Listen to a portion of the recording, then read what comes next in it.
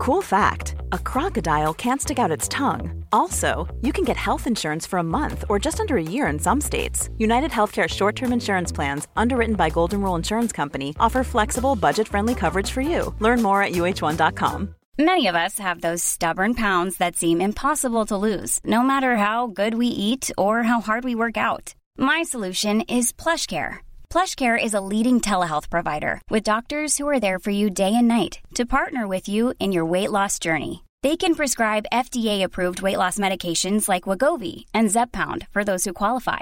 Plus, they accept most insurance plans. To get started, visit plushcare.com/weightloss. That's plushcare.com/weightloss. Hi, this is the audio version of the Cultaholic Classic Nitro review. You can watch the video version and take part in a future episode by going to patreon.com/Cultaholic. What we don't know is the dad in this is a bee. That same bee, And all it's- grown up. It's showtime, folks! This is where the big boys play, huh? Woo! And look at Goldberg! He's ready! Oh, hell yeah! It's going to be the biggest battleground in the history of our sport. It's the Cultaholic Classic Nitro review. Back once again with the Renegade Master. It's Christmas, Tom. Oh. It's Christmas! Forgot. Ho cubed. Yeah, that's it. There you go. Ho cubed. Merry Christmas from the Cultaholic Classic Nitro review. Forget what you fucking with here. Do you know what? It's Christmas, man. You gotta take that shit seriously. Well, aren't you Mr. Humbug? Or I'm Mr. Opposite Humbug. Oh, you're mega Christmas man. I'm aren't you? enraged that you didn't go bring the hats round from the prop room, Tom. It's too far. It's too far. It'll be too warm. It will be too Thinking warm. about our temperatures. See, this is the weird thing with this week's Nitro on the Classic Nitro review. I'm Tom Campbell, WCW Kid Sam Driver. with Sorry me for today. just taking over the stuff. No, that's fine. No, because you raised a very valid point that we were going to bring up early anyway, because whilst it is the 28th of April in the year of our Lord 2022 in the real world, for Nitro this week, it's December 25th, 1995. It's Christmas right. night Nitro. It's Christmas night. Where were you Christmas night 1995? Probably in bed. I was like 4. Oh, so fair I'd enough. probably already realised that school wasn't going to go too well for me. And then, just a horrible existence began at that point. Wow, that's... Yeah. I would have been But you- probably... I would have probably been playing on Sonic for my Mega Drive. Maybe would it have been Sonic at that? Because we'll get to some of the toys in a minute for this year. I'm so happy you put these in. Damn right. Fucking yes. I'm pretty sure. Was this the year? I don't know if we had a PlayStation at this point. Maybe this was. I think I'm actually. I know I'm saying it. PlayStation came out 95, didn't it? I think this Or was the year. Was it 94 initially? 94. Well, either Yeah, way. it was 94, wasn't it? Because Yes. Saturn was 94. When did Parappa the Rapper come out? I don't know if it was 95 for the 96. West, though, but I have no idea. So 95. So this might have been the year that I got Sonic 3D for the Mega Drive. I might have still been clinging onto the Mega Drive. I got Yeah. Sonic 3D. In this I had a Master System still for the next 2 and a bit years.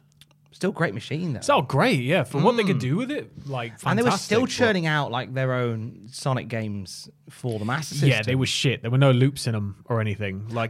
It was like Sonic but Mario. Like, Now they- imagine Sonic without any of the signature Sonic kind of. I will defend that by Sonic Triple Trouble. Yeah. On the Game Gear, they had mastered loops, but you could tell that it was a chew-on for the system. Yeah. Because it was. I think what they did was, in my limited knowledge of programming, and if my mate Sam Beddoes is listening from Freak Zone Games, Did please they correct spin the me. whole map? No, so what happened was like basically your Sonic would run up to the loop, and if he was running at a certain speed, that would be taken out. It'd be replaced by a spinning graphic. God, that like the a- camera would track. Like it triggers a sprite animation Yeah, type thing. kind and then of. And boom, then he Sonic appears would've- on the other side. That's Yeah. gathering sort of however when I played it, like because you could only approach the loop at a certain speed. So I think that's how they did it That's in the end. smart. Because Yeah. the thing is, I'm not shitting on those Sonic games. I love them. Played the absolute arse out of them. Like, those are the Sonic games I can sit down and play through. But I didn't go back to the Mega Drive ones until much later. So I'm shit at normal Sonic. I'm only good at side-scrolly Sonic. These are the best ones. Sonic Origins out this summer.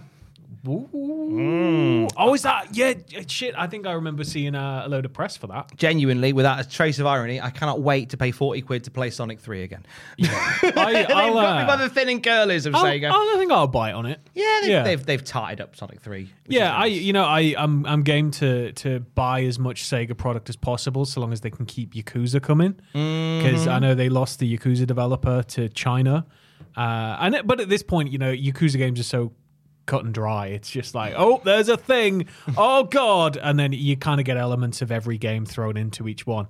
So it's pretty easy, I think, for them to make one without the original creator, as long as they don't just fuck it up. Just keep going, Sega. Just keep on. They did a Fist of the North Star version, like with just the Yakuza style gameplay, but with a whole different cast of characters. That's a really nice idea. And I want them to do more of that with different franchises. They've got Japanese Yakuza games as well that just haven't been ported. There's like a zombie one. There's one set, there's a couple actually set in like classical Japanese antiquity periods. And so like there's so much there that it's just like give Sega all the money and just keep nodding and insisting that they release more Yakuza stuff. Just sandbox games in general in wonderful worlds. Have you played any of the Yakuza games? I have, yes. I was going to say. I watched you playing one. Yeah. The more recent one, which where they lean into the stupid. Yeah.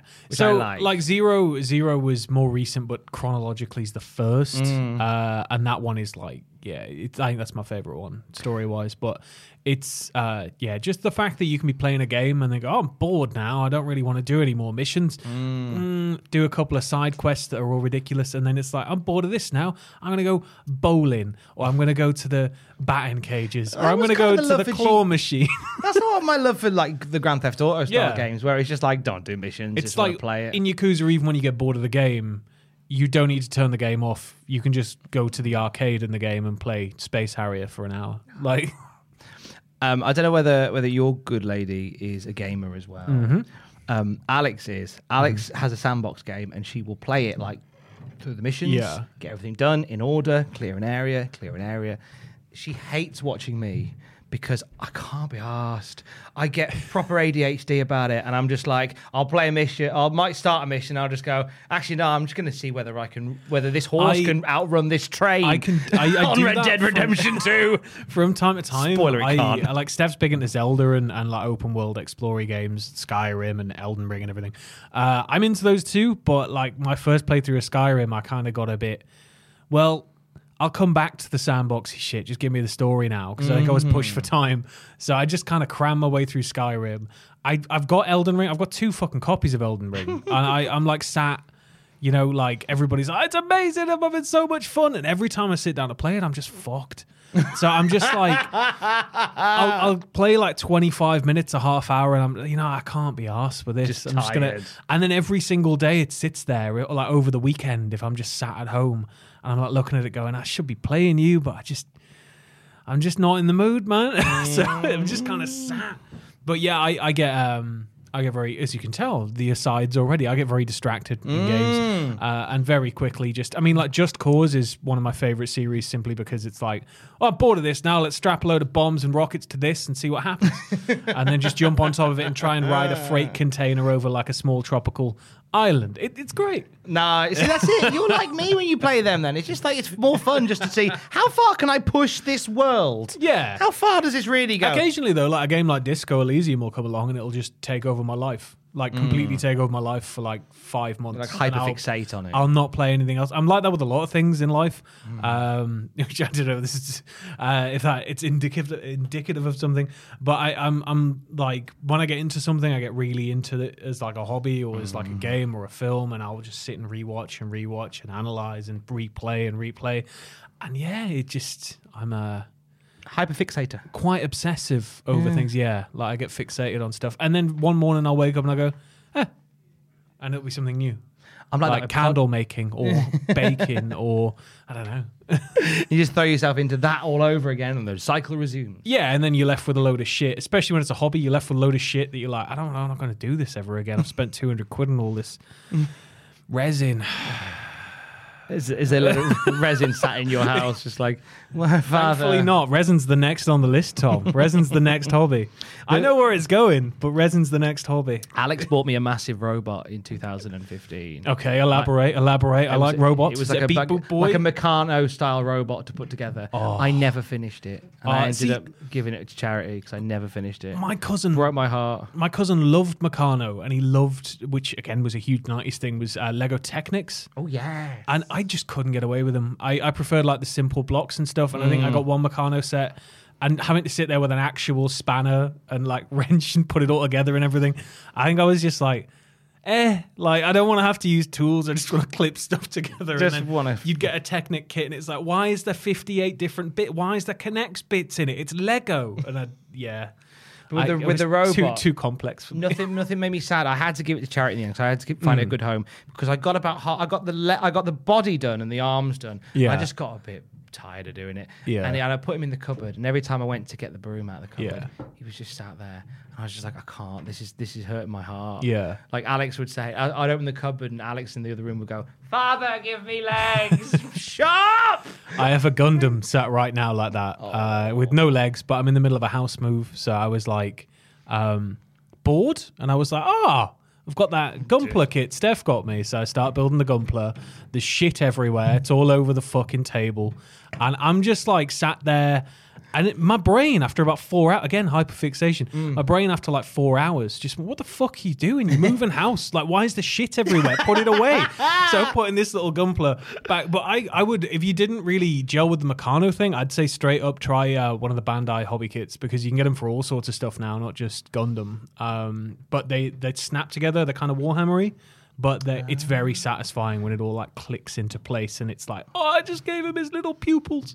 I ended up doing Sonic the Hedgehog Lego instead. Yes. Got a Sonic the Hedgehog Lego and I built that. Shit's all over Mario Lego. Actually, no, it doesn't. Sonic's eyes don't power off. Have you seen Mario getting turned off?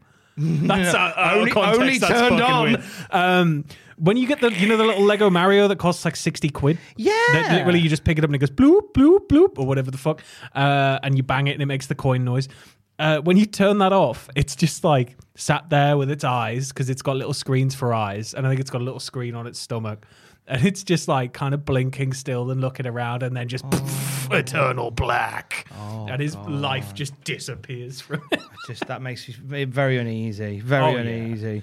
What doesn't is Nitro in 1995. Oh, especially Christmas Nitro. Christmas Nitro. So, you can't have a bad night. Santa's coming. Santa's coming to town, everybody. Good luck. Santa's coming. Look busy. It's the last Nitro before Starcade, which is next week. So we've got to do a watch along of Starcade next week. And Lord and Saviour, Protector of the World, Jesus Son of Starcade. God, Hulk Hogan is not in attendance tonight, as he's still very much on. Jesus who? Never heard of him. Never heard of him. Is he still very much suspended? Yes. Or is he delivering presents to the kids because he's secretly Santa? That too. I will let you Santa decide. with muscles. Santa with muscles. Santa with muscles. So this week, December 25th, 1995. So a little bit about the wider world before we get into the rigors of the wrestling news this week. US box office number 1, Waiting to Exhale. So this was the Whitney Houston movie by Forrest Whitaker. Adapted from the 1992 novel Waiting to Exhale. It centers around 4 women living in Phoenix, Arizona, and their relationships with men and one another. All of them are, in speech marks, holding their breath until the day they can feel comfortable in a committed relationship with a man. Like a chick flick starring Whitney Houston, that was number 1. And the soundtrack was Forrest recently Whitaker made it. He directed it. He directed it. Awesome. Yeah, Big Forrest directed that. Yeah, there you go. Didn't know Angela that. Bassett was in it as well. She's very good. In the UK, number 1 in the box office is Babe. Babe beats Bond. Is Pig in the City the first one? There's no That's Pig in the second City is a one. sequel. This is the first one with the voice of Chucky Finster as Babe. Was it Chucky? Fuck. Funny enough, because time is a construct of human perception, I recorded the classic Raw review with Jackins just before the classic Nitro review with Sam, where he told me that one won't go out till Monday. This goes out the day after. Thanks, future Jackins. Future Jackins told Pastor Tom that time is the construct of human perception. US Billboard #1, still Mariah Carey, One Sweet Day. UK charts. And the suffering, Jesus Christ. Nearly there. We're nearly done. Michael Jackson, Earth Song is your Christmas #1. Fucking hell. Still. It's been weeks. I know it was a big deal, and the video's fucking absolutely baller. But charts don't move that much in the 90s. no, I mean the thing is, like, the charts are utterly kind of a easily rigged these days, aren't they? With the rise of, I sound like a fucking old man, don't I? With the rise of like reality talent competition shows and the way that they are scheduled throughout the year guarantees that the Christmas #1, which used to be a very big deal, even as far back as our childhoods, the Christmas #1 was always like, who's going to be #1 for Christmas? It felt like a big deal, didn't it? It very quickly became, here's the new star, and I feel like nobody particularly cares about the charts anymore because it's just not as big a deal to buy music, which is a shame. But at the same time, like, we're moving toward a more American system, aren't we? Where there's like 40 different charts. So the UK top chart is still the big one here, but ultimately it's like, yeah, but you're never going to see like Smashing Pumpkins there unless they sell shitloads. Yeah, that's it. So, unless they punch through the mainstream. Yeah. Which they doubt they will. No, I think they're going to have a hard time with Melancholy too. This is not melancholy in the slightest. The top 5 must-have Christmas toys of 1995. Oh. Here we go. So, at number 5. Can I make a guess? Oh, yeah, of course. I tell you what, shout out a couple and I'll tell you whether they make the list. I think you were going to go with that first one. Was it Big Big Loader? No. No, okay, right. Big Big Loader does not make the top 5. Maybe it was a few years later. Yeah, my brother got that for Christmas, so it'll be a few years later. Mr. Frosty? No. Super Soakers? No. Not in the top 5. Fuck me. Power Rangers toys? No, not in the top 5. In 95? Not in 95. Maybe later on, but not in 95. I thought it was like in its swing in 95. Fuck, He-Man? Not even He-Man. He-Man's very old at this point. Yeah, He-Man's well old at this point. Fuck me. I'm going to feel like a complete idiot, aren't I? Well, one we've kind of already talked about. Okay. Just hit me with them. Hit me with them. Put us out of our misery. Number 5, Baby All Gone. Baby All Gone? So this was the baby doll Do where you feed you'd give the it plastic food thing and it would go in and then it would like eat it. And then it would shit itself a little while later. Okay, nice. Baby All Gone. Number 5. How do they, like, is it just going into like the empty chasm that is the plastic molded body of the baby? Or is there's got to be a tube running through I think that it's just shit. like a tube that runs I was through. going to say, because that's just like grubby. There's going to be so much bacteria inside that fucking thing anyway. And also the baby must have no stomach acid because it comes out the other end and it's exactly as it was when it went in. It's just you just put it back through. Perpetual food. We should give it a try, Tom. So when the world ends, we're sorted. When the world ends, we can survive by eating our own shit. All this and more on the Cultaholic Classic Nitro review. You everybody. stay for the Nitro. You come for the Nitro. You stay for the eating shit. You come for the fucking Nitro. We spent the first, half hour here talking about everything but Nitro. Number 4 on our top 5 of the must-have Christmas toys of 95, Sky Dancers. Oh fuck! Skydancers, they're the spinny boys, right? Yeah, they did a male version of those later, but they weren't as popular. I remember I had a mate who had one. I think they were Beast Boys. Dragonflies, Yeah, flight is might. Yes. So yeah, they were. I forgot about that until I was watching. Have you ever seen with Trixie and Katia? No. They at one point they're talking about classic toys and they're presented with a Skydancer. And Katia doesn't know what the fuck they are. And it's hilarious. It's just the absolute sheer joy on the face of somebody that's never seen one as it just goes like, what? It's class. They are class. Number 3, Beanie Babies.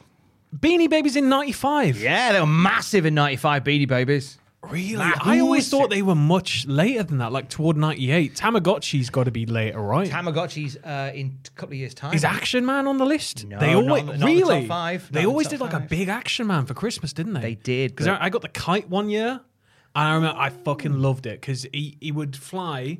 It had 100 feet of rope, so the kite would get 100 feet in the air. And then Action Man, you would put him on at the bottom. He would rappel his way up to the top, I think, and then he would jump down with his own parachute.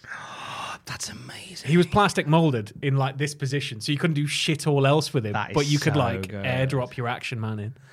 Number 2, Pogs. Pogs. Oh my god. Pogs were still big. Oh, if you have Pogs at home, please send me them. I'm unironically on the address for the office is on the website.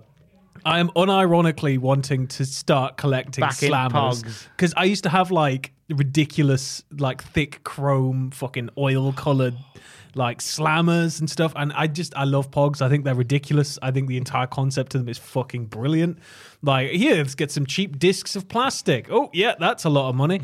Like, it's genius. I'm surprised to see them on the And list that because logo? I know that WWF had they had their own milk caps for a while. So Pogs evolved out of a playground game, I believe it was, but it was just called like Milk Caps. It was. I wonder whether I've still got in my my Google Notes the episode that we did where we talked about Pogs. Remember Pogs? Remember? I'm trying to think. Yeah, like Pogs became it was like Tannoy, right? Like the Alan Parker is like Tannoy is actually the brand. Pogs was like the big market leading brand, milk and caps. so all milk caps became Pogs over here. Like regardless of, because you remember you used to give them away in crisps. Do you remember when they give shit away in fucking crisps and cereal? You, sir, are thinking of Tazos. Yes, I am, but they're still fucking Pogs. They had little things you kind of built with They're them. not official Pogs, but yeah, build they with them, clip so there's together, clippy bits on them. and you could make like little sculptures with them and stuff. Would you like the history of Pogs? Yes. Excellent, because we did this on. I've watched this week's War Review. Nitro. These people at home have we'll probably get- done the same. They know nothing really big happens. If It's there's, great. if there's a big issue, that's what the fast forward button's for. I'm just saying. Like Stevie Wonder, that's what friends are for. That's what the fast forward button's for. Now, milk caps possibly originated in Maui during the 20s. Nice. Some say it goes back to the late 17th century as Menko, which is a Japanese card game, which is similar to milk caps. but it's Okay. with cards. After new packaging made cardboard milk caps obsolete in the 50s, manufacturers such as Hale Kala Dairy and Orchards Hawaii occasionally distributed caps as promotional items. When Hale Kala used the caps to successfully promote the 1971 introduction of their fruit drink, Passion Orange Guava, it led to a surge in similar promotions and milk cap collecting. I Passion imagine- Orange Guava? What could they initial that to? Passion Orange Guana? To Pogs. Pog! To Pog. Dun, dun, dun. Incredible. I just think that was a simpler, happier time. It was a simpler Do you think time. they used to package them in? I'm sure somebody out there probably knows. Do you reckon somebody that they used to package in like Snapple? You drank Snapple, right? I had some Snapple. Yeah, you know how Snapple has the fact? Yeah. Yeah, do you Snap reckon they fact. just stick the little well, I'm saying Pog, but it's just how we call them. Yeah, they did. They were decorative. weren't Yeah, they? so they'd stick them like under the milk cap. Therefore, there'd be a Pokemon element. You wouldn't know what you were getting because you can't exactly look into a carton of milk, can you? No. Do you reckon it led to a spate of people unscrewing the tops of milk? Almost definitely. Do you reckon that's why we have that the little peel off thing on the milk now? Ooh, so even when you're being It a little 100% thief, isn't, but we're going to do a whole. We're doing a whole thing. Conspiracy theories with conspiracy, Sam Driver. Conspiracy theories with Sam Driver. So that's Pogs at number 2. Number Pogs 1. actually helped facilitate the move of Lex Luger from Pogs and the Cartel. A 7-hour Sam Driver lecture. Number 1 was the Sony PlayStation. Of course. Biggest toy of 1995 Of course. was the PlayStation, which was retailing then at £537.28, which Fuck me. roughly is about 287 quid in today money. Wait, is that not the other way around? Other way around, sorry. Yeah, I was going to say. I meant the other way around. It's like we complain a lot about consoles and the prices of consoles, and they are getting out of hand. But you know, when you adjust shit for inflation, what is it? There's one console in particular. It might be the Saturn, or it might be something else. Where adjusted for inflation, it's like 700 quid, and it's like fucking hell. And it's just. God, I miss polygons. We all miss. I miss every polygons. game you'd pick up at the shop being all right. I remember with the PlayStation, it came with the demo disc. Demo 1, yeah. Demo 1, and there was one. It had the Go on, you know the it. fucking it had 2, but what do you call it? Like a technical showcase Yes. demo of Dinosaur and There's of a Manta. T-Rex, yeah. Yeah, and the T-Rex is actually what sold games designers on the power of the PlayStation, because a lot of people were like, oh, discs are expensive as fuck. And they were like, look what you doing. It was just this one clip of the dinosaur walking forward, but then you could press the buttons to make him move left and right. And his mouth and move open, his mouth. and you could rotate the whole thing around, and you could see every. And at the time, I remember that was fucking Felt groundbreaking. like the future, didn't And it? then Manta was similar, I think, but you couldn't really control much. You could kind of make it move like this, I think. But it was like, yeah, T-Rex was the goddamn. best one. And do you remember getting demos with Net Yorotse games on them? Oh my God! I found Tom. I found most of my demos still in case, so I know what the Net Yorotse games are. They're so amazing. If you want them, feel free. I've got PS4. Can I play them on there? No, but you can play them on a PC or a laptop. Through an Can emulator, you? yeah. You just get an emulator and that you own the disc, so legally. Oh, that'd be amazing. I really wanted a Net Yorotse PlayStation. That Yeah. felt like the coolest thing. Oh yeah, Making the games. fact you could get a black PlayStation was cool. Like, and then the fact, you could make games on it was even cooler. I'd like to. No matter how poo the games were. Yeah, most of them were shy. There was a football one that was great though. It was like a top-down, old-school one. Yeah, I remember that. I remember there was an RPG which Yeah. had really bad translation. Okay. And I remember there was like a 3D Pac-Man Yeah. called Cone Man. And every time he died, It was just a giant VLC logo, just stalking the halls of this office place, And every time beating everybody down that was using Windows. Get Media off Player. there, you bastards. Or Real Player at the time. But the weird thing is, my brain tells me that the one thing I remember about that is every time he died, he went back to the start, but then the little sound effects played that went, hoo, hoo, hoo. Like every time he died, it was like a little sad saxophone. Hoo, hoo, hoo. That's what my brain remembers of Net Yorotse. Cad Icarus is a great video on the Net Yorotse games. Yeah. Really good. Check out Cad Icarus. We like Cad Icarus. So that's some of the real world news, the boring matter of the wrestling news. I know. Oh, we've got to start getting into the wrestling quick. That's fine. Another hour. I Yeah. imagine everybody's just like, click. Are you kidding? It's now they click. When we have to talk about wrestling. Anyway, last week's Raw did 2.3. Last week's Nitro did 2.7. Bang. Big win for Nitro. Long may they reign. Observer this week says Eric Bischoff really rubbed in the rating success, talking about how Nitro proved the critics wrong, and said how top stars the WWF are leaving in droves for WCW. Steve McMichael on commentary for Christmas called WWF the lesser league, and when the subject of what Medusa did came up, Michael said that she shouldn't have thrown the belt in the garbage can because the belt is more fitting for being thrown in the kitty litter. Oh! Blah, blah, blah, blah. Shots fired. I like that Bischoff at about 3 times through the night just keeps going, and like that time where he has a pre-written line, or like last week when Medusa showed up and it's not only where the big boys play, it's where the big girls play as well. He reads it like line for line. Oh, absolutely. Dave Meltzer does a little look ahead to the new year for WCW, and he says WCW has the money on its side going into 1996, and it has the wrestling talent on its side, and has the television exposure on its side. It doesn't appear that is the case with WCW in a war of attrition, which this wrestling war appears to be. WCW has a very huge tactical advantage.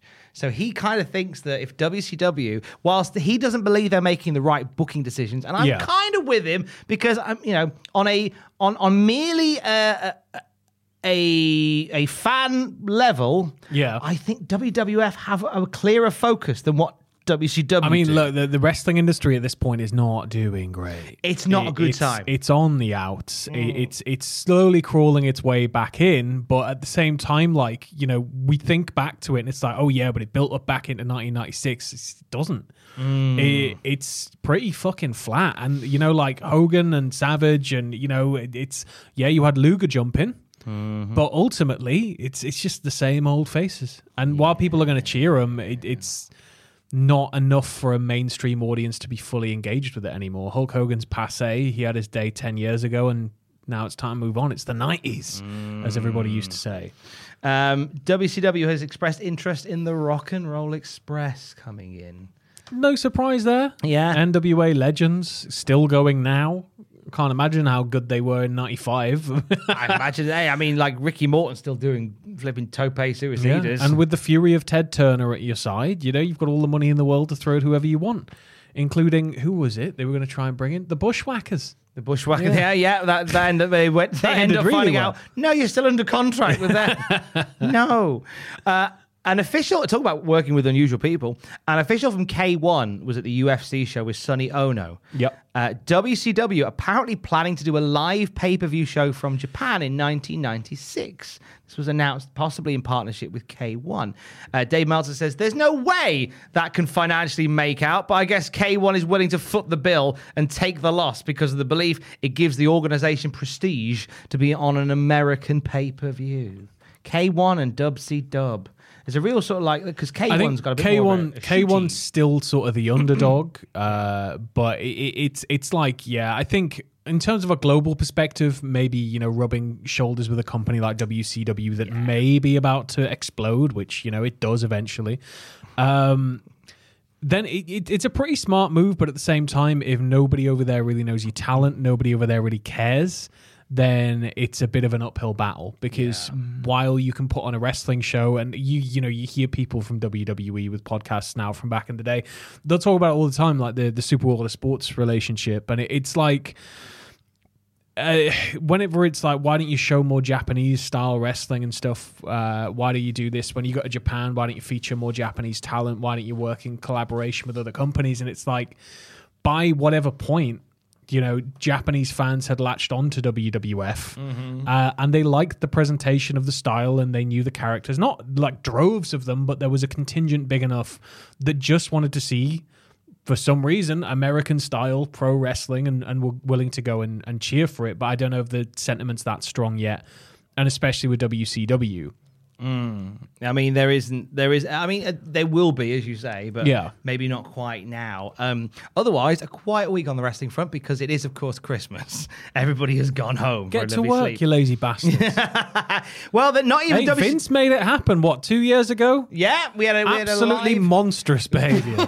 Fucking, I know Americans like the way it's seen over here is that Americans appreciate Thanksgiving more than Christmas, and that's like their biggest holiday of the year. But like, fucking Christmas Day, Vince. Come on. Make them work Christmas Day. Like, we'll do a house show. Great. Thanks, Vince. I couldn't imagine ever wanting to leave my fucking house on Christmas Day to go to an event. Nah. How many people do you reckon lived in the vicinity of that WWE show on Christmas Day, had their dinner, and just went, oh, do you know what? I can't be arsed. I would be like that. How many people lived just near it and were just looking down the street at all the people queuing up for hours on Christmas Day? You should be drunk and at home, or sober and at home and chilling full of food. It is true. It is true. We should be at events on Christmas Day. WCW aren't, though. So to let you behind the curtain. No, they are. We're not going to give them the pass, Tom. We have to show them how the sausage is made. That's part of the remit of this sausage podcast. This episode of Nitro was recorded before last week's episode of Nitro. So, I mean, that's why, like, you can get away with a lot of stuff they do canonically, because there's nothing that really leans heavily on what happened last week, other than stuff they talk about on comms. Yeah, and commentary's not going to be heard by everybody in the arena, because this isn't WWA. So. They did that, didn't they? I think I was surprised that it hadn't been done more recently and well. But at the same time, like, the nature of live production, you don't want to throw live commentary to an arena on top of that. No, because also the wrestlers are trying to crack on. Yeah. I think if you're going to do live commentary to an arena, imagine being a WWA commentator and there's somebody in the ring who you think is the shit, and you can just stand there, like at the NWO sold out pay-per-view where it's like, that sucks. And it keeps coming over the thing. Whenever you could just bury everybody you like to their faces.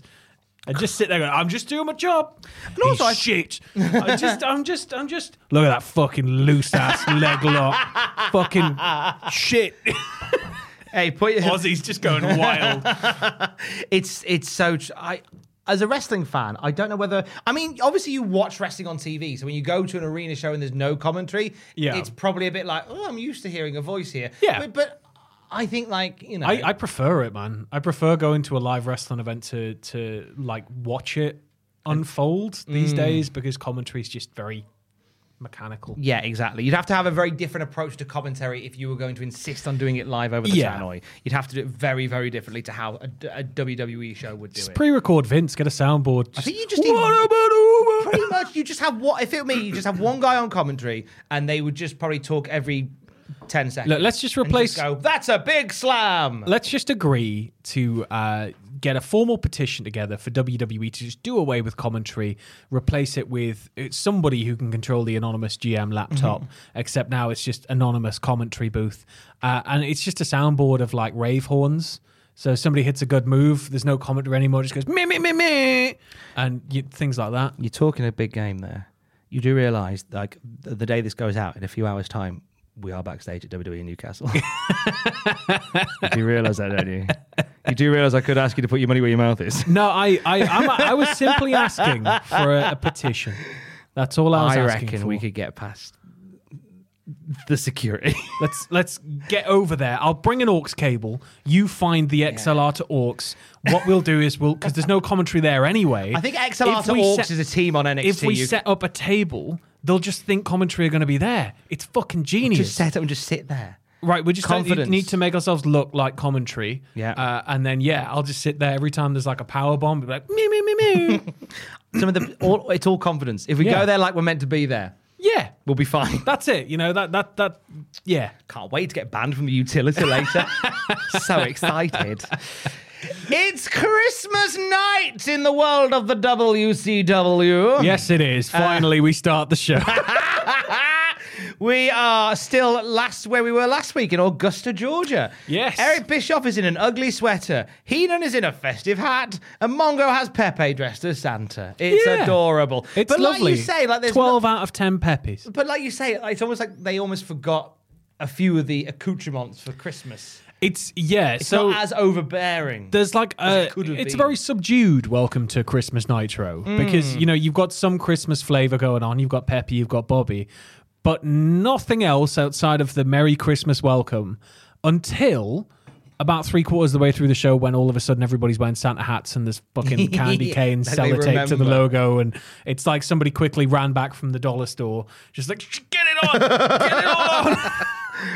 I like it when they double down on a Christmas wrestling show, when you've got like the Miracle on 34th Street fight. Yeah, I think the tree, the presents, and the presents are all weapons. Like, just shit like that. Because let's be honest, no one's watching on Christmas Day. No. So just have fun. Yeah, just be ridiculous. Just be absolutely... again, part of the reason I love house shows, because they get so out of hand and ridiculous. They have a fun. It's a completely different feel. It really does feel different. Straight to the ring, though. What a Christmas treat this is. It's Lex Luger versus Scotty Riggs. Did you ask for the American Males theme for Christmas? Well, we're not fucking getting it. You're not getting it. Instead, we get the Christmas package. And Scotty's in the ring. And Scotty, Scotty doesn't get a mention until like halfway through the match. Like, I don't even think they introduce him as Scotty Riggs. I'm sure that it just goes straight into the match. And then they just spend the entire time talking about Luger and Starrcade. And I was just sat there going, Scotty? Any chance, Scotty? And eventually they start burying Scotty as not being as good as Luger.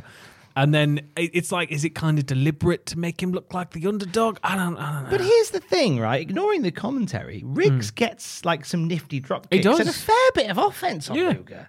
And it kind of plays in the fact that last week we had Luger versus Bagwell. They don't really lean into that observation too much on comms, which is a shame. Like Luger's fighting the American males, but Riggs gets some nice stuff in. He gets an arm whip to the outside, which looks quite nice. Yeah. Fairly uninteresting match apart from that. But the crowd seem to come alive whenever Riggs is in charge. The crowd were incredible. We've got Hogan on the front row again, on the opposite side. And on Hardcam side, you know that WCW have gone all out in their Christmas preparations because we have the Christmas bee. We do have a Christmas bee! Somebody turned up in the fucking Honey Nut Cheerios bee outfit. I was frantically like pausing this to try and figure out what the fuck, because I swear they weren't there last week. No, they're new. That's new. Yeah. So as Riggs gets knocked to the outside, the hard cam pulls back. and then you see someone in a bee costume. Yeah.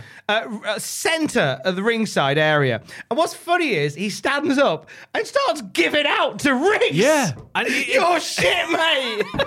The bee's having a go. But it's just odd. Like, do you think that? But obviously, it's going to be hot in the whole helmet and everything, so it'd be understandable why we maybe didn't see it in next week's episode in last week's episode, because last week's episode was taped after this. So maybe when he was like jumping up and down and shit, he was blocking the hard cam or something, and they were like, take it off. Or maybe he just got overheated and was like, ugh, and then we didn't notice that the rest of him was a giant bee last week. Do you reckon, like, you just... It was just a headless giant bee. I feel like it might be a charity bee. There was something written on his back I couldn't quite make out. I was looking up like charities based in Augusta, Georgia that had a mascot that was a bee. I couldn't find it. Maybe he's done a fun run that day and it's just come dressed as a bee. I couldn't festive, find a team. He's the Christmas bee. The festive bee. You know what? As we all do, we all suckle from the Christmas bee. The Christmas bee, for some reason, didn't die when the weather changed. And now he's just out alone in the fields, Tom. Oh, my God. And he's looking for pollen. Why do you keep making Christmas really dark? There's no pollen, Tom. How's he going to get by? Christ. His hive is empty. Everybody's gone. He's exhausted all of the food that was left for him. His wife's not there. His kids, they've all gone. So he's just out there, and a blizzard's happened, right? And the wind knocks over his bee house. What do they call it? Hive? It knocks over his beehive that he used to live in with all of his civilization. Think of the bedlam. And he ends up just out in the cold breeze, right? And it starts to blizzard, and it's like, oh no! And then he accidentally bumps into a door, and somebody hears it, and then they pick him up and they bring him inside for Christmas, where they've got traditional Christmas dish, pollen, sugar water, and a roaring fire. That's lovely. I like how you started off as Tim Burton and ended it as Walt Disney. Yeah, and all his family are there, or at least that's what he thinks, as slowly the cup is just placed over him. Oh no, you made Tim Burton again. I thought you were going to say it was or I thought you were going to say he died in the cold. No, so this is him going to heaven. It was all a delusion. He doesn't get put under a glass. The only glass he gets put under is the sugar water one when he's like proper drinking out of it. He's a G. Is the Christmas bee. Don't worry about the Christmas bee, everybody. That was a journey. That was a journey. You know, Christmas bee aside. You can tell we've not recorded one of these for a couple of weeks. It's bloody great, mate. It's gold. All gold. Fraser, edit none of this out. It's all gold. Riggs gets a 2 count off an inside cradle, misses a top rope something. It's not a top rope nothing, because he's clearly going for either a leg drop or a drop kick. Yeah, it's a bit of a miscommunication. Yeah, it's a malfunction at the junction. Luger swats him away. This leads to a power slam and a Irish whip and a torture rack. Turkey rack. The turkey rack as it is from now on. It's Christmas. For the win. Luger puts the boots to Riggs to send him out of the ring and flexes to celebrate. Scotty Riggs in 2022 looks great, by the way. He's in phenomenal shape. He looks he looks a lot younger than he is. I'm quite surprised at his age there. He's looking great, Riggs. Luger after the win, of course, gets straight in there. It is Christmas, throwing presents out to the crowd. Did he catch that? He's too strong for his own good, though, so he's picking up these presents and he doesn't realise that they're just sharpened blocks of steel. And 12 people died. Fucking hell. Sam's preparing the saddest Christmas.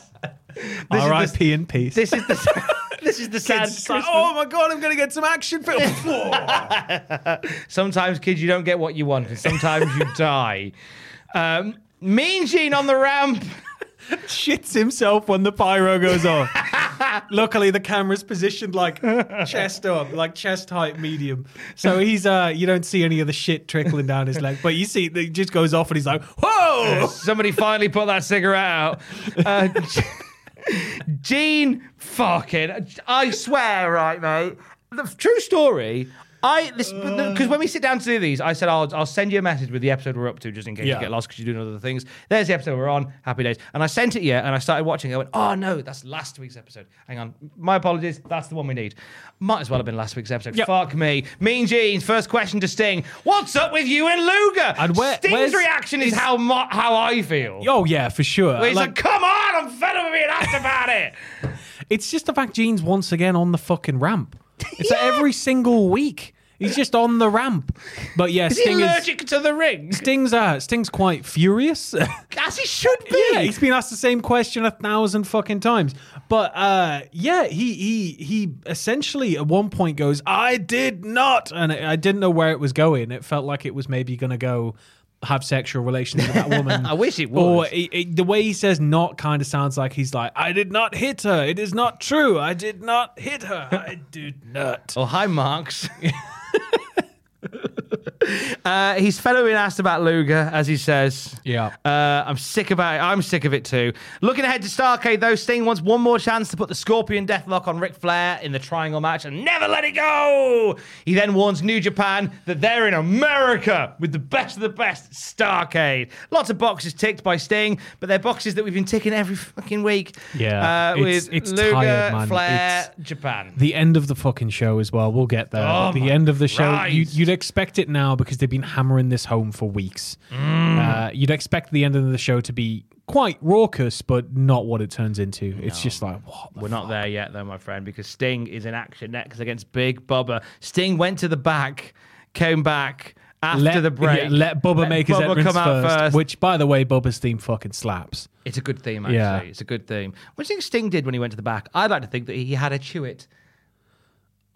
See, I'd like to say that he did something so unbelievable that there was one person waiting by the curtain and he just busted out like a double backflip, or he just gently walked up to them and just started just rubbing their face like that. Just some grizzled old NWA guy. And Sting's just rubbing his face, not looking at him, like he's like petting a cat. And then he just looks at him and kind of like nods and then just walks out the curtain. Nobody will ever like believe that Sting would just touch this old guy's face. You've twisted me with your Burton-esque Christmas fable so far, because when you said he did something unbelievable and you went, do a backflip, my brain went, like, strangled a cat. Fucking hell. It's your fault! That's not mine. I'm not taking any responsibility for that. Sting's got an important part to play in this Advent thing. Sting, because the bee, of course. No, he's the Christmas Scorpion. Come on, Tom. Oh, please regale us with the story of the Christmas Scorpion. Well, it's just Noah in it. Noah has a big boat with loads of animals. The wrestling promotion. Yeah, Pro Wrestling Noah has a big boat, right, with all these animals on it. And never mind, it happened thousands of years before or something, or like hundreds of years before. He just rocks up now in the middle of nowhere, in just like there's no water. He just rocks up on this big boat, and yeah, out come all the Christmas animals. Hey, so there's the shepherds aren't happy though. There's lions. There's all sorts of shit. Wolves. That must have been a nightmare to look after. Bees. Noah's Ark. God, Can you imagine? Jesus Christ, the admin of that. Oh yeah, then you just kind of floating, waiting for a message, and floating and waiting for a message, and then one day it's like, yeah, it's all good, and you're like, so are we going to talk about any of it? No, okay, right. And then just all the chew on of like them sat all together and just like. Oh god, yeah, that boat must have been. They've got to have been some form of like somebody must have had a copy of Uno. You'd hope so, wouldn't you? Oh look, do you want a copy of Uno on a tight space like a boat when the entire world's flooded? That's just a recipe for disaster. Maybe they had no entertainment. Jump off the boat or take 23. Jumping off the boat. There was no PlayStations back then, so what would you have done? I don't know. They had music. Oh, you could shave funny haircuts into all the animals. That would have kept me amused. That would have kept me amused. Who's this? And it's just like a terrible haircut, and it's like nobody gets it. And after about an hour of guessing, just so angry, Noah's like, "It's fucking Adrian Child." Walks off. What animal is shaved like Adrian Child? A llama. A llama. Yeah. Of course it is. John? He's given him that broccoli hair, though. Nobody knows what's going on. No one it doesn't knows look who Adrian anything Charles like him. is. They're just like... It's like Kirk trying to draw Dignity. Like, he's just like, he's not particularly gifted with the Clippers. It wasn't Noah's idea, the game. It was his son's. And it's just one of those things. But bless Noah, like he spent all this time worrying about getting all the animals on board. Never thought to get Cluedo, or Scrabble. At least he wasn't Job, Job just gets fucked with. Just the J-O-B in every sense of the word. Sting and Bubba. Sting was very excited with the Scorpion lighting effect being beamed onto the ramp. He was delighted with that. I'm sure they've been there for weeks. I thought they'd been there for weeks. Maybe it wasn't. Maybe it was Mean Gene's shit. Maybe he was just like, whoa, Oh. And then like the camera caught him and he was like, "Oh, look at the scorpions!" Over your shit. While trying to like block Mean Gene's shit on the ramp as he's trying to clean it up. Bubba pops Sting with some right hands, a shoulder block, hot dogs on the bottom rope, and lands a roundhouse kick. He's aces, Big Bubba. I like the one thing I like about Big Bubba is he was the only man brave enough to hot dog to the crowd on the bottom rope. The roundhouse though, I liked it. It's sort of it's kind of so explosive that it looks a bit janky, but it looks more real for that. Yes. I think Sting yanks him, doesn't he? Just as he's about to do it. And so he's falling as he kind of connects with it. And it's like, oh! He's got great leg extension for a big He's lad. got great movement, great movement. I love Boss Man, man. Lot of love for Bubba. Sting fights back with a bulldog. Bubba's back in soon enough, though. End comes with Bubba going for a superplex. Sting turning it into an inside cradle for the hard-fought victory. I wasn't really a fan of the finish. No? Nah, it just sort of... I got it, but it was just a bit kind of out of nowhere. Just the, whoa, off the top. And hey. Do you think, as much as we love Bubba, do you think Sting should have been a little bit more decisive in victory here? Because he's got this triangle match on Sunday. Possibly, yeah. Because I think Bubba's a big threat, and they've established that Bubba's a threat, but Bubba's not exactly like a main event heel threat. So I think if Sting was going to come in against Bubba, obviously don't job him out, but have Sting get quite the definitive. Let him lock in the Scorpion deathlock because he's been touting that. Yeah. Let him get it in, show the crowd some more. Which I get, it's telegraphing. But, fuck it. That's all right. It's Christmas Day. It's Christmas Day. Nobody's watching. And you're hyping up to this thing that you've been hyping up to for months. Talking of which, Mean Gene's on the ramp again. Here we go. But this time he's got a hat. He's got a hat on now. Somebody's just got back from the dollar store and remembered, shit, I it's swear the Christmas it must episode. have been just like somebody coming in with a box. Shit, I found it on the back of the wagon. Go, go, go. Throwing wreaths, just like fucking frisbeeing them, sticking tape on them. Just The thing is, knowing WCW and the way that it was haphazardly put together sometimes, I can imagine because this Nitro, it was taped before the live Nitro. Yeah. So we're out of order. I can imagine that people started the show thinking, oh, this is the live one, we're taping the Christmas one next. Until somebody went, no, this is the Christmas one now. Oh, shit. Yeah, because... Oh, I thought we're doing it next. Quick, go get the fucking hats. Because I'm assuming Bischoff was really kind of in command of the whole thing, given his position in the company. So, Bischoff and everybody up at commentary is all festive. But everything, and the thing is, the set dressing doesn't change in the main area. No, it's still very much Nitro visually. You just need the indicators, like people wearing hats and stuff. And I think it was a bit of an oversight from them. They just had so many other things to think about. They just went, we didn't really think about how we decorate Christmas. Or it was Sullivan. Probably Sullivan. Sullivan, my son. I want you to steal Christmas. I want a Beanie Baby. They're the hottest toy going. They're going to be worth millions in 10 years. I think they might be, I think Alex has got some Beanie Babies. I think she has, actually. Might have to price them up. Get them evaluated.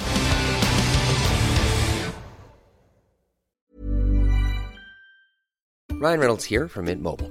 With the price of just about everything going up during inflation, we thought we'd bring our prices down. So to help us, we brought in a reverse auctioneer, which is apparently a thing. Mint Mobile Unlimited Premium Wireless. How to get 30, 30, bit to get 30, bit to get 20, 20, 20, bit to get 20, 20, bit to get 15, 15, 15, 15, just $15 a month? Sold! Give it a try at mintmobile.com/switch. $45 up front for 3 months plus taxes and fees. Promo rate for new customers for limited time. Unlimited more than 40 gigabytes per month. Slows full terms at mintmobile.com. Quality sleep is essential. That's why the Sleep Number Smart Bed is designed for your ever-evolving sleep needs. Need a bed that's firmer or softer on either side? Helps you sleep at a comfortable temperature? Sleep Number Smart Beds let you individualize your comfort, so you sleep better together. J.D. Power ranks Sleep Number number 1 in customer satisfaction with mattresses purchased in-store. And now, save 50% on the Sleep Number Limited Edition Smart Bed for a limited time. For J.D. Power 2023 award information, visit jdpower.com/awards. Only at a Sleep Number store or sleepnumber.com. Hiring for your small business? If you're not looking for professionals on LinkedIn, you're looking in the wrong place. That's like looking for your car keys in a fish tank. LinkedIn helps you hire professionals you can't find anywhere else, even those who aren't actively searching for a new job but might be open to the perfect role. In a given month, over 70% of LinkedIn users don't even visit other leading job sites. So start looking in the right place. With LinkedIn, you can hire professionals like a professional. Post your free job on linkedin.com/people today. There's a magical place, we're on our way there. With toys in the millions all under one roof. It's called Toys R Us. Soon after bedtime, when dark nighttime falls, Jeffrey and helpers stock up all the shelves. From ceiling to floor, books, board games and bikes, teddies, puppets and dolls, beds, spaceships and trikes. There's millions, says Jeffrey, all under one roof. It's called Toys R Us, Toys R Us, Toys R Us. Lex Luger is chatting to Mean Gene. Jimmy Hart's there as well because we are in a fucking time warp. Lex Luger plans to win the world title, etc., etc. Thank God, a slightly different element is added. It's not the most redundant thing though. Is that every single time they talk to these competitors, it's like, well, are you going to win? Like, what the fuck are you in the match for? They talk and say nothing. What are you in the match for? Yeah, like who is it? Was it Kevin Nash said like, everybody should come into the wrestling business wanting to be the biggest star and wanting to hold the belt. Like, if you're not wanting to be a big star, then what are you doing? Like, and not everybody gets to be the big star, but like, why would you enter a match to win a world title if you weren't entirely confident in your abilities? That should always to win be the world title. It should always be a direction. unanimous yes. And instead, it's just like waffle. It's just, and I think because Luger says it with so little passion. Yeah.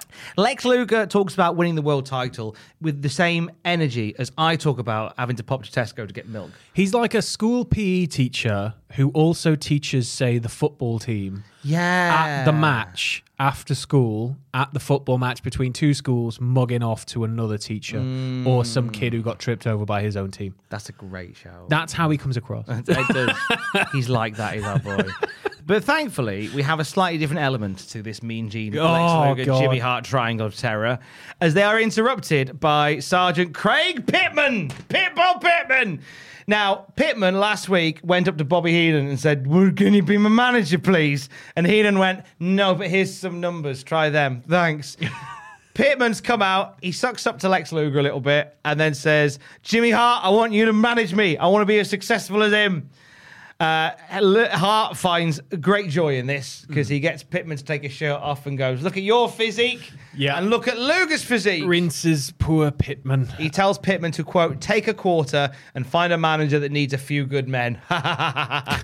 Pittman, disrespected, emasculated, just leaves. That is a Christmas tradition though, isn't it? Well, to emasculate Pittman? No, not to emasculate Pittman, but I don't know. As a bigger guy, do you ever get it when you meet family you've not seen in ages, like cousins at Christmas, and it's like, all right, big man, and it's like, don't fucking call me big man. Like, don't call me big man. I'm aware that I'm a big guy, man. Leave me alone. I often get my granddad. I remember once, like, first time I'd seen him all year, and he just went, "You put weight on." Yeah, the blunt generation. Yeah. Cheers, Grandad. Yes. Much appreciated. It wouldn't be Christmas without some body save. Oh, absolutely. That's what Christmas is all about. And then we eat our feelings. So this was a weird. Oh, that was far too close to the bone. It's the chicken bone. Eat the bone as well. Fuck it. Crunchy. If I choke, it's probably for the best anyway, Grandad. It can choke me, it can stab me, and if I manage to digest it, I get all of the delicious marrow. Yeah. Then who's the winner? Pittman, man, this made him look shit. It did, and he's Pittman, not that bad. They've not been doing anything for Pittman, right? They're making Pittman look as shit as possible simply because they have. It's not deliberate. I don't think. I think that, well, at least it wasn't. But essentially, you have somebody like Pittman who is, pretty all right. He just needs that bit of polish, maybe a new gimmick, maybe a mouthpiece, and, put him out there. You could maybe do something interesting with him in this time period. But instead, it's kind of like, oh, well, fuck, we've got to plan for this, and we've got to promote that, and we've got to do this, and shit, what are we going to do with Craig? And it's like, do this thing where he's looking for a manager, then we'll find him a manager. But in the meantime, he's kind of getting passed from pillar to post, and he's going to eventually settle probably on a manager who isn't too great, and or if it is a manager who's previously I can spoil that for you Go. as to who we end up with. Go. Teddy Long. Teddy Long. Okay. Okay. But in order to get to Teddy Long, Yeah. he's been turned down by Bobby Heenan and turned down But by this is Jimmy it. Hart And and then- emasculated by Jimmy Hart. But then what does it do for Teddy Long as well as Craig Pittman there? Because Teddy Long, while he's the nice person who finally goes, yep, I'll be your manager, he's the last in a long line. Exactly. So it's... the way you turn this round, and the funny thing is, even as I say it, I know it'll never happen because you've had Pittman just get embarrassed by Hart and Luger. Yeah. Surely you then have Pittman go and find somebody similarly on the back foot as he, and they go, how about you manage me and let's go at it together. And then you have Pittman beat Luger. Yeah. Showed you. That should be the end game. But I don't think they interact again. Jimmy Hart's not one to take any sort of, kind of measure from this episode because ultimately by the end of the episode it's just confusing as fuck anyway. Yeah, because So- he's back in a bit later on with which further almost- pushes Pittman down. Weirdly. Yeah, it's weird, but yeah, it's not great for Pittman here, and he maybe deserved a bit better. Because same with when we had Cobra, and it's just like, why are we doing these G.I. Joe gimmicks, man? Like, if I had faith that there was an end game, I'd be all right with it. But I have no faith. Well, there's this an is end it. game It's for Pittman. not- Just a thing to do. it's just, oh shit, what we doing next week? Oh shit, what we doing next week? Put him in there against Mr. JL. Okay, then what we doing? Put him in a tag. Okay, then what we doing? And it's wrestling's not difficult. The thing is, it's not. But I think at the same time, it's very easy when you're involved with a promotion, like in any form of planning phase and production phase.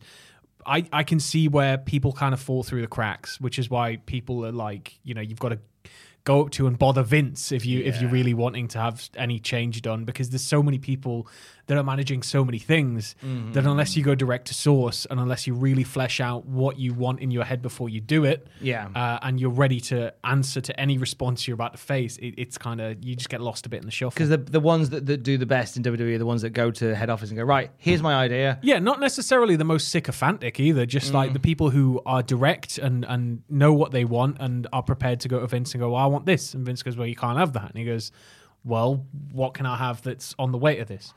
Can I tell you a cool little story down, you about force it. a Vince meeting that we were kind of sort of connected to? Okay. Cultaholic.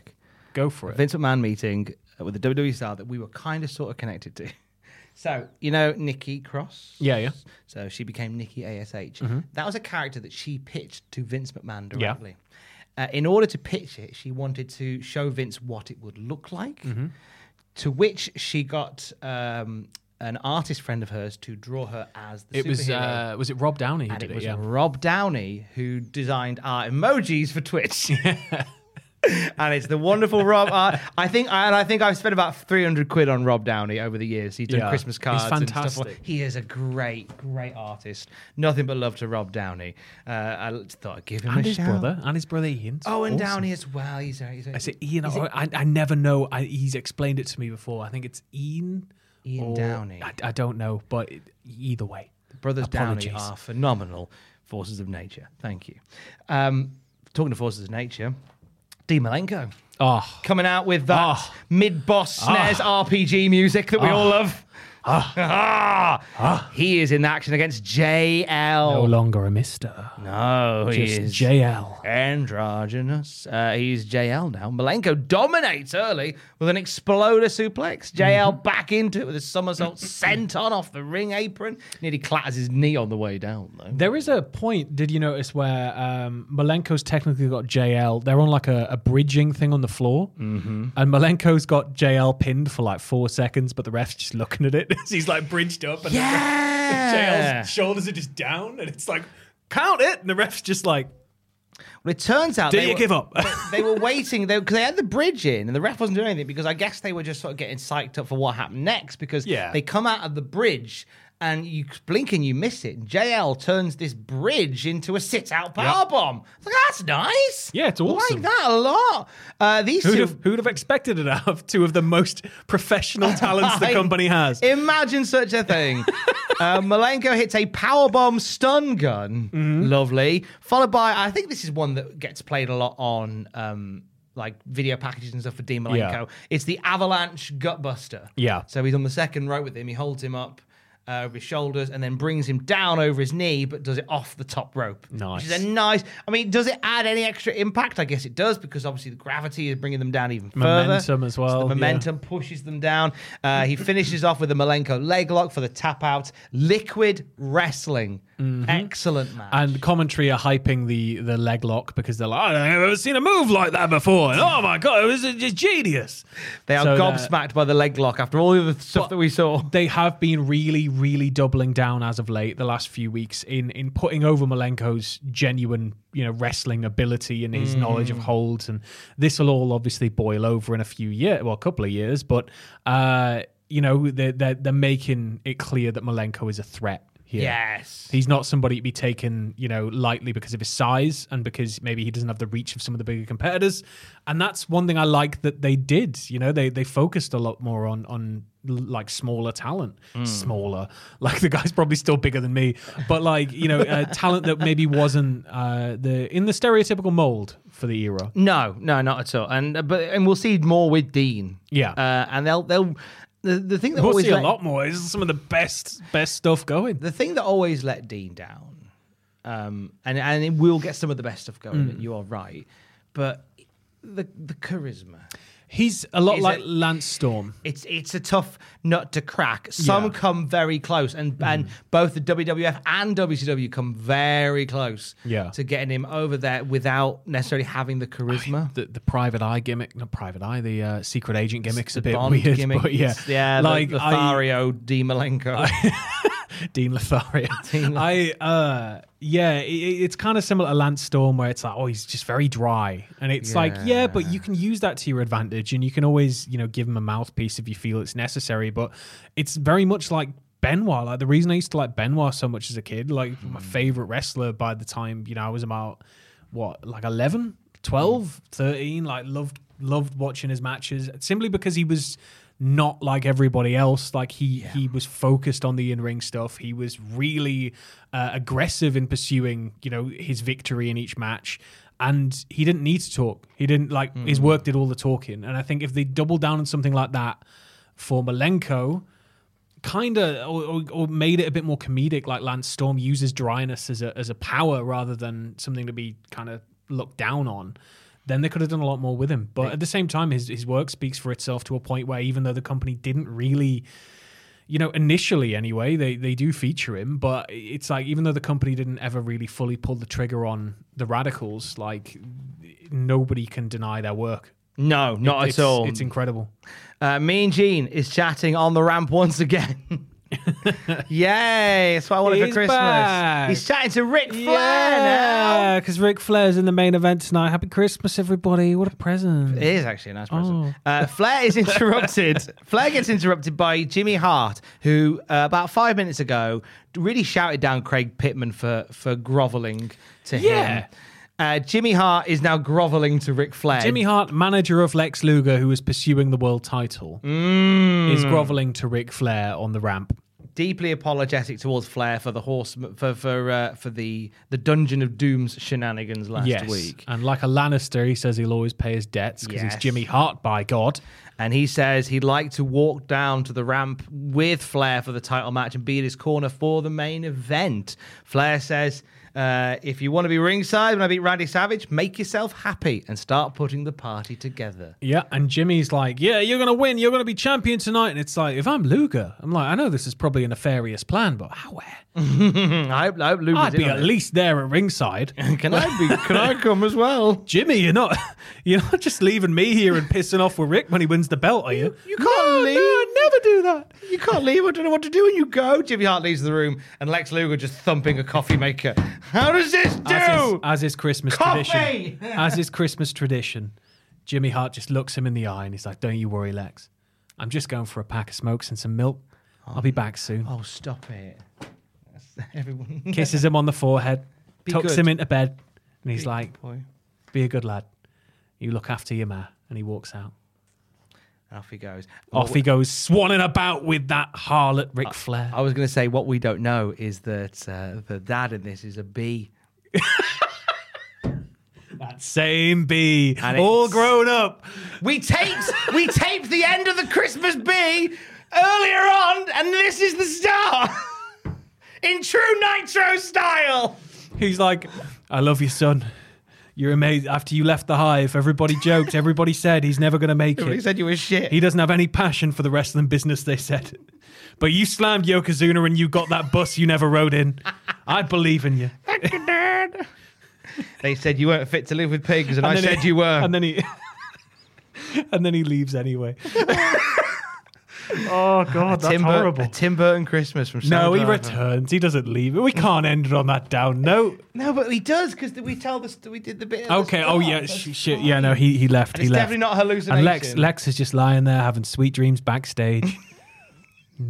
You know, he's going to be really sad when he wakes up. Lex Luger. For a moment, anyway, before he realizes. But, you know, he's going to be sad. What if like Lex Luger and the Bee have swapped brains like in The Fly? Oh, could you? That Lex might Luger explain why running Luger around can't do anything. trying to just sit on people to sting them the entire match. He's just like, get down. And he's just constantly trying to like When I ass get drop that them. pollen off of Lex Luger. Just rubbing himself all over people. You're not pollen. Throwing them out the ring. Fuck's sake. So anyway, yes, absentee B father Jimmy Right. Hart is at ringside. Now, you're a historian of this sort of ilk. Yeah. Did Flair ever have Jimmy Hart as a manager before this moment? I don't know, you know. I don't think so. I don't think we've I'm ever sure seen they this. address that directly on commentary, don't they? I don't remember. I know they talk about like how weird it is seeing Jimmy Hart and Flair, but I don't know whether they directly say they've never. Well, Jimmy was coexisted. in WWF for a very long time. There would have been a crossover. There would have been I'd a thought. crossover, but it depended if Jimmy would have been working face or heel, I guess. And then when Hogan came into WCW, Because Jimmy Hart was a Flair don't face. need a manager. That's the thing. Flair's never needed a He had manager. Heenan. But I mean, like in the respect of like Flair can talk, Flair can do X, Y, Z. Heenan was Mr. Perfect. necessary in that situation, I think. But I don't think Flair back in the day. Was there a reason for him to have a manager when he was on like top of the world? I quite liked The when guy he was can in talk and WWF in cry on '92. demand. He can, but I quite liked in WWF when he had like that sort of like entourage of it- Bobby Heenan and Mr. Perfect. It fits with him very well, simply Yeah. because he is, you know, in gimmick, Ric Flair is so extra Mm. that why wouldn't he? I mean, look at the Horsemen. The Horsemen's the most extra stable of all time. Not a single one of them needed to be in a stable. No. But there they are. And it's like, oh shit, they are like the violent Beatles. This is amazing. and that's it. And the violent Beatles. That's brilliant. And Flair in WWF getting like the manager of champions. Yeah. And then That's the an best immediate, technical like, wrestler boom, on his boom. books. Yeah. To go, right, you can tell me, you can work all the business side of it. You can get me up to speed with And who's keep who. everybody away from me, and I'm just going to Yeah. focus on holding the belt. And I think it works in that respect. But thinking back to like young Flair, I don't know. I don't know if him and Hart ever. They're a did bit that. oil and water, so I get why Yeah. they wouldn't do. They're a bit oil and water. Yeah. But I just thought it was an interesting thing. Savage comes out as the WCW champ early on.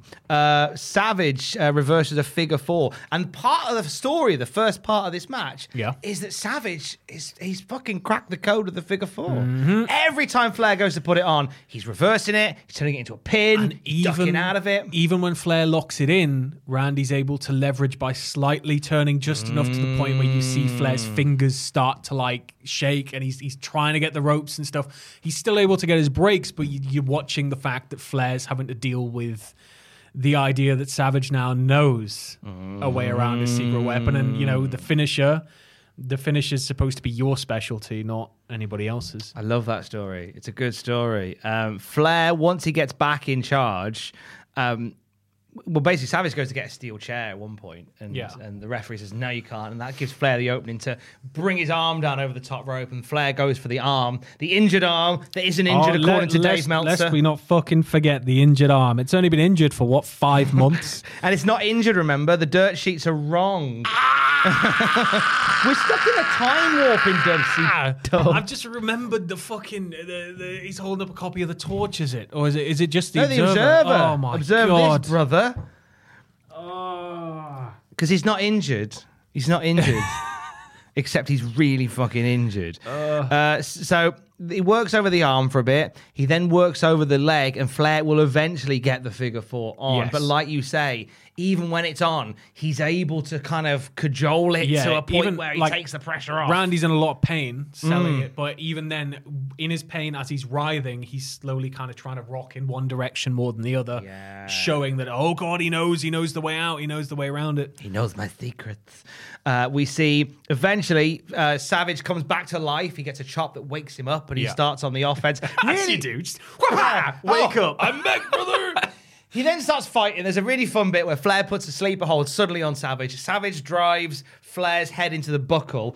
Savage collapses. Flair's upright for a bit, and then Flair just does flop and goes down. It's really just a fun bit where just both men just are dead. One of the most cartoony Flair flops I think I've ever seen, because you see him actively like walking backwards fine, and then he just goes, huh? Proper milks it. The true art of a Flair flop is just committing to it. Yeah. Committing to the bit, and also having to fight those survival instincts of your body to put your hands up to stop yourself. Kyle O'Reilly collapsing out the ring. Just like that kind of where it's like, just gone. Like, I love that sort of stuff. Fighting your instincts to stop yourself and putting your hands up to stop yourself. to protect yourself. You eat that dirt, Tom. Yeah, you have to take eat that the hard dirt. arena floor. Them's are your dues, and you're going to pay them. Okay, Savage back into this. Jimmy Hart grabs Savage's leg to try and stop him. He gets popped in the face for his trouble. This brings out Lex fucking Luger, who attacks Savage. DQ! What's the point in anything? It's in this company. It's nothing sacred. No, and then it carries on. The fight continues. We have a bit of a breakdown, and then all of a sudden, it's just Sting and Savage in the ring. They bump into each other back to back. And then they look at each other, and then they're kind of going, ah! And screaming at each other and having a bit of a tussle. And then that's all the time we've got, folks. See you all next week. Merry Christmas. Bischoff signing off once again, going, what's the relationship with Sting and Lex? Right. It's been the same they just bookend the script with the same start and end, it feels. And the same like time slots for interviews. These past few weeks especially, it's felt like the exact same punctuation of the running order, just fill in the blanks a little bit differently. So this week, instead of Bagwell, you had Riggs. And then you had, and it's like Mean Gene's going to be talking to Sting on the ramp again, but this time a slightly different thing about this. And then this time Pittman's going to come out here. And it's just proper copy paste. One thing I did like about the main event, though, was, did you notice Savage spat in Flair's face? He did, didn't he? Yeah. That's a bit spit As brutal. is tradition. Christmas tradition. Yeah. Is that a Christmas tradition in your house? It's spit in the face? It's a standard tradition. They have a travelator backstage, and everybody just, when you arrive, you kind of stand at the bottom of it. Everybody goes on like handshakes. It's not. It's just you get on the travelator with all your luggage and just like, as you're like getting past. Hello, how you doing? It's trickier to do now, like, post-COVID. Yeah. But you've got to have a shield, and somebody's got to keep going along and wiping it. But fortunately, it's a travelator, so they just get one big bit of cloth, spray it down, and just stand. Have one person at the back of the Just travelator. like, big squeegee, just like, and they're getting moved along. All you got to do is stand there like that. I can't wait for the Sam Driver holiday special. Yeah, you don't want that. It's going to be the. I want to drop some acid and then watch it. That's what I'm looking forward to. That was Nitro for Christmas. Yeah. Merry Christmas, everybody. Very copy paste from last week. Yeah, I felt like they needed to get over the line. Christmas. I was amazed we didn't have like some form of Dungeon of Doom Christmas, like some sort of pre-recorded Christmas like backstage promo packages or segments. So much fun if they just simply because they can tape all that stuff beforehand. They've just got to get the set decoration for like the little corner, put the tree up or whatever, and do a bit of that. But then again, was it really done much back then? Like, I seem to remember Raw would have bunting up sometimes around Christmas when it was in the Manhattan Center, or I might be misremembering completely. I think, do you know what? I think the WWF leaned into sort of specials far better than WCW. Oh, God, yeah. But I mean, because next week for Monday Night Raw, it's the Raw Bowl. Yeah. Where they have it's like an NFL themed show where they've got a brass band. But you forget that was Vince's specialty, man. Like without the Brawl to End It All, like there's no there's no WrestleMania, there's none of that. So the Brawl to End It All was the MTV one, and that really showed Vince the power of what specials can do, especially when you kind of tie it in just right, you market it just enough. Maybe the Super Bowl edition's not going to do gangbusters, but fuck, at least you themed it. Yeah, and it makes it feel special, and it makes it feel a bit more relatable to an outside sport that maybe people who are fans of that sport would be like, wrestling, pff, it's all fake.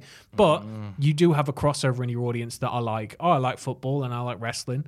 So putting the two together, it's a bit endearing, isn't it? It's a bit like, oh, well, they like football too. See, we've got our own Super Bowl type thing going off. We're just as excited as you are for the game. I think there's something to having a festive special. Just leaning into it. And WWE didn't I would love really nothing more than to do a Cultaholic Christmas special one day with a live musical. musical. We did a Kane Must Carol. I mean like an actual studio Christmas special with a live musical guest. Oh. And like all that sort of shit. I'd love to do that. That's a love. I really like that as an idea. Oh, you've clicked studio mode. Oh, that's why. There we go. Did an accidental click. But yeah. This show has not been an accidental click. We are back next week for a watch-along of Starrcade 1996. That's right. Are we doing pizza and beer for this one? Because we missed out pizza and beer on the last one, I believe. Yeah, should we do pizza and beer? Yeah, why not? I'm up for pizza and beer for Starrcade 96. Why not? Alex referred to me going to work today as have fun at the ice cream factory. Nice. I'm like, it's fairly accurate. Yeah. Fairly accurate. We'll be back for Starrcade. What are you working on this week? Anything exciting? Stuff I can't talk about. Oh! Yeah, that's right. Top secret stuff. Top secret projects, everybody. Look out for some WWE Newcastle video flavoured shenanigans in a bit.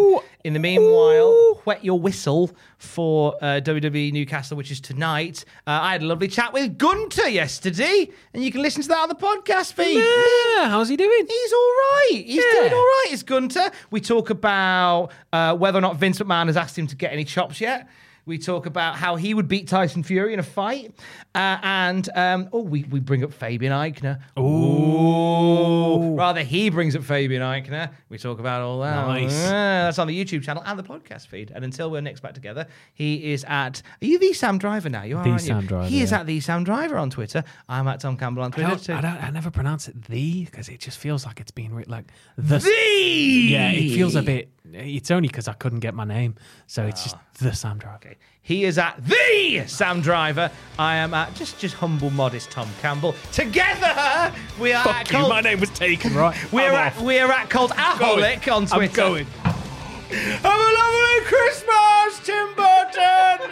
Love you, bye. These.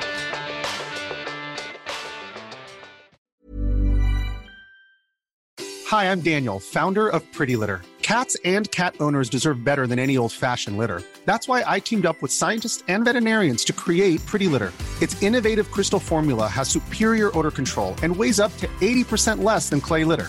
Pretty Litter even monitors health by changing colors to help detect early signs of potential illness. It's the world's smartest kitty litter. Go to prettylitter.com and use code ACAST for 20% off your first order and a free cat toy. Terms and conditions apply. See site for details. Hey, it's Paige DeSorbo from Giggly Squad. High quality fashion without the price tag. Say hello to Quince. I'm snagging high-end essentials like cozy cashmere sweaters, sleek leather jackets, fine jewelry, and so much more. With Quince being 50 to 80% less than similar brands. And they partner with factories that prioritize safe, ethical, and responsible manufacturing. I love that. Luxury quality within reach. Go to quince.com/style to get free shipping and 365-day returns on your next order. Quince.com/style.